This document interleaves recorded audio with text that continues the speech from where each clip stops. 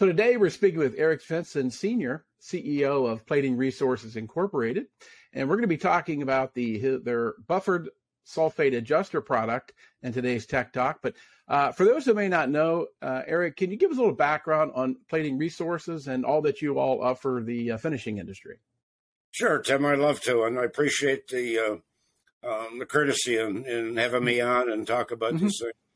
Our lineage of the company, Plating Resources, goes back to 1931, founded by my grandfather. So we actually have been in business a little over 90 years. We're veteran-owned, and we're now in our fourth generation. Our company specializes in a small niche of the electroplating industry, and that's hard chrome plating. We have a line of chemical services, technology, again, all aligned for the hard chrome. And the reason we focus on that is because we see hexavalent hard chrome being critical for America's industry and for her defense. So that's what we specialize in. And we have a full line of products, including engineered plating equipment, turnkey plating systems, complete line of chemicals, including high purity chromic acid, catalysts, buffers, various bath additives, strippers, anode cleaners, surface activators, and so forth. And we also supply lab equipment and reagents to platers that want to do their own analysis in-house. And finally, our last product in the product line is MicroTough. And that's a polymer that's applied after plating, after chroming, that increases the corrosion resistance and the lubricity of the deposit. So that's our product line. And our service package, we do bath analysis, obviously. We have laboratory services. We provide on-site and off-site technical assistance, design containment systems and zero-discharge recovery systems, and also do system upgrades and system evaluations for customers. Gotcha. And our latest package is the sustainable hard chrome, which I think you featured before, and I very much appreciate it, where essentially there's zero chrome discharge out of the stack, or everything is recovered and recaptured, recycled, and reused. And our goal was to essentially hit zero, so regardless of what the regulators do, they could never get down to zero. So the hex chrome platers are going to be in good shape, safe. Yeah, I was going to say, that's one of the things I've heard you talk about and read about, is that your contention is using hex chrome is really used properly. That's the used properly with proper procedures is fine, right? It can be, and it can meet the rules and requirements set down by it. So, and really a lot of finishers probably are not using it correctly or not having it set up correctly. And if they do, they should be able to meet the regulations, correct? That's correct. They can. Like I say, their stack discharges are zero.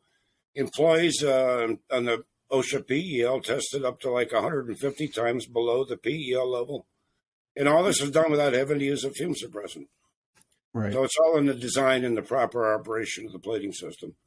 Right. Yeah, and I would encourage anybody to go to plating.com and look at some of your literature, look at some of the things you've got, because you fully explained that to some people. But let's move on to the buffered sulfate adjuster. I thought that was quite interesting in reading some of the background. So let's talk about that. It's adding sulfate to hexavalent chrome plating baths. Tell us what the product does and the advantages that it has for shops. Sure. Well, as most everyone in this industry knows, that a small amount of sulfate is needed in the chrome bath.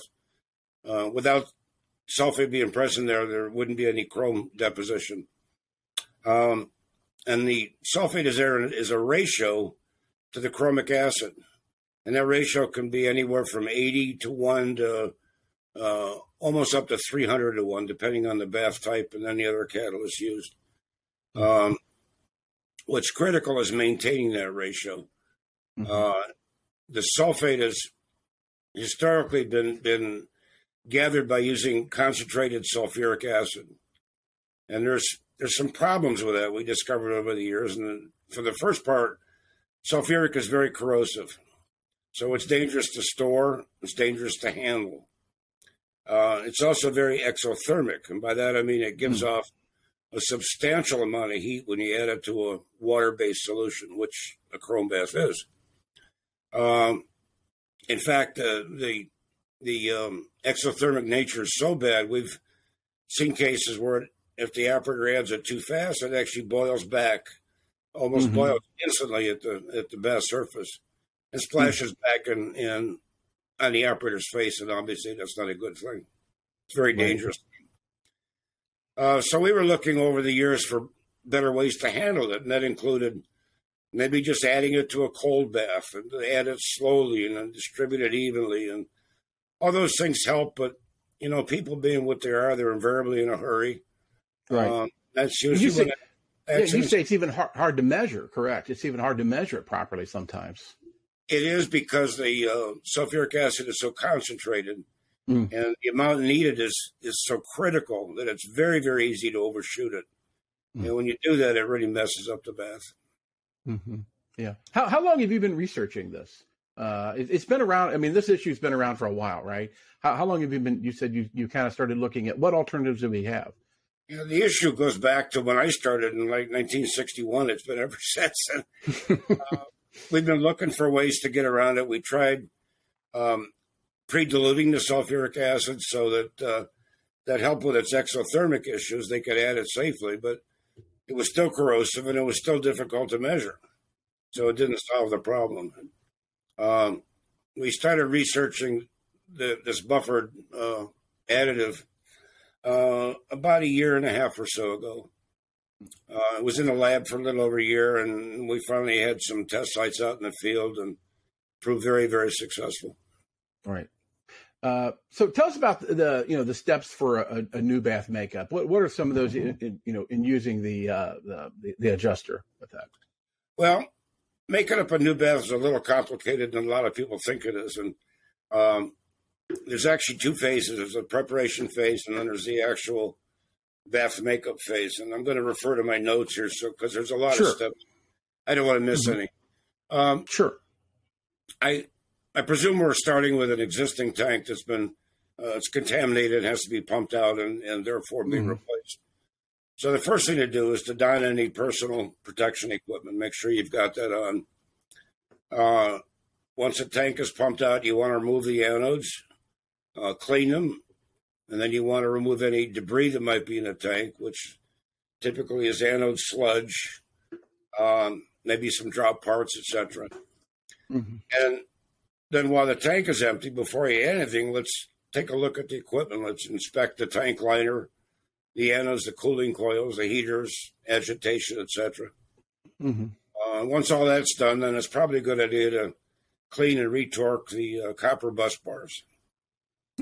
So now we're ready to go. And as far as the bath makeup, the first thing you would do is want to fill a tank about 2/3 full with pure water, RODI type water. Make sure there's no impurities in it. And then turn on the ventilation, the agitation systems. And the next thing to do is to add the chromic acid.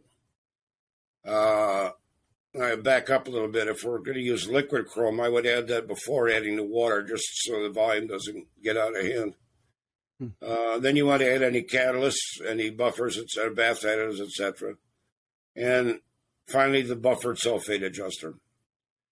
But I would recommend that they only add like 90% of the calculated amount, because there's frequently sulfate sometimes in the water supply if they don't use pure water, and also in the chromic acid. There's almost always some sulfate in the chrome. So if they added 100%, they would always end up being high. So we like to add only 90% initially. And then once the bath is all mixed up and agitated, typically for about an hour or so, take a bath sample and have it analyzed for all the ingredients, chrome, catalyst, and sulfate, and make any final additions. And there's more than likely they're going to need a small amount of extra bulfate adjuster. Gotcha. And like you said, a lot of it is very critical, measuring and following proper steps, right? I mean, and some people get away from that, and that's what causes a lot of the problems. You've seen that over the years, where they've drifted a little bit, right? They've drifted from the procedures and measurements.